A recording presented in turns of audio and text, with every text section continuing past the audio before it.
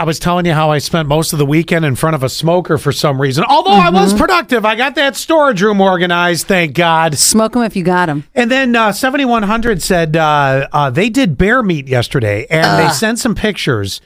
What is that even like? Like, what is it? I don't know, but my friend Steve is a real big hunter, and this is something that he has said. So I'm just going to go off of his thinking. Bears eat diapers. Yes, So I was thinking that. I just, no. And then they said, took me a second to find the picture. Smoked butter ribeye. Yeah. Smoke the butter covered ribeye. Let's sit in the fridge for 30 days and toss in the smoker. 30 days? Is this bear ribeye? No, thank you.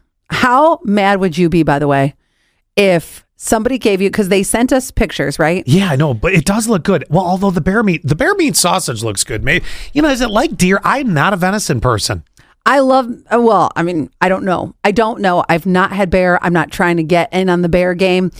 But if you were at Terry's for dinner and he gave you bear ribeye instead of regular ribeye, but didn't tell you till after, would you be mad at him? Yeah, but I think I'd know. Like, there's only one person I know that does venison that I actually like, and actually that's Terry's friend John.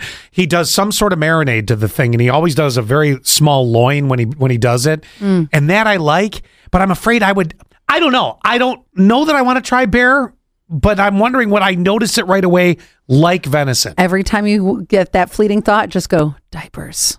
Yeah, you're right. They're going through the trash. They're rifling through. I'm throwing that stuff out. Now you want me to re-eat it? Exactly. Ew. Did we talk about the bear huggers from last week? No.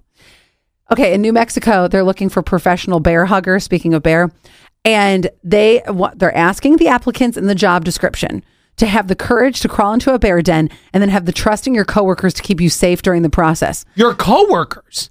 No, thank you. How are your coworkers involved in this? This is like losing a bet, being like, all right, Allie, go in and hug the bear. You can't predict what a bear is going to do. And do you think a bear just needs a hug to get it all better? Mm-mm.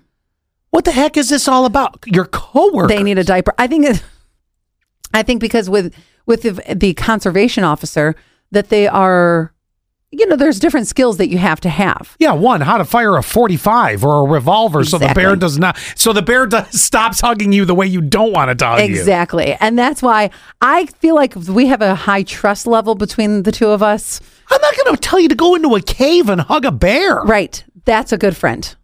It reminds me, and a good coworker. It reminds me of the trick my dad played on me that I've never forgotten to this day. When I was a little kid, and you'd go out, you'd help your parents, do stuff in the yard. Yeah. My dad goes, "Hey, reach down there and pick that weed." Sure enough, it was a thistle weed. Boy, did that wake me up.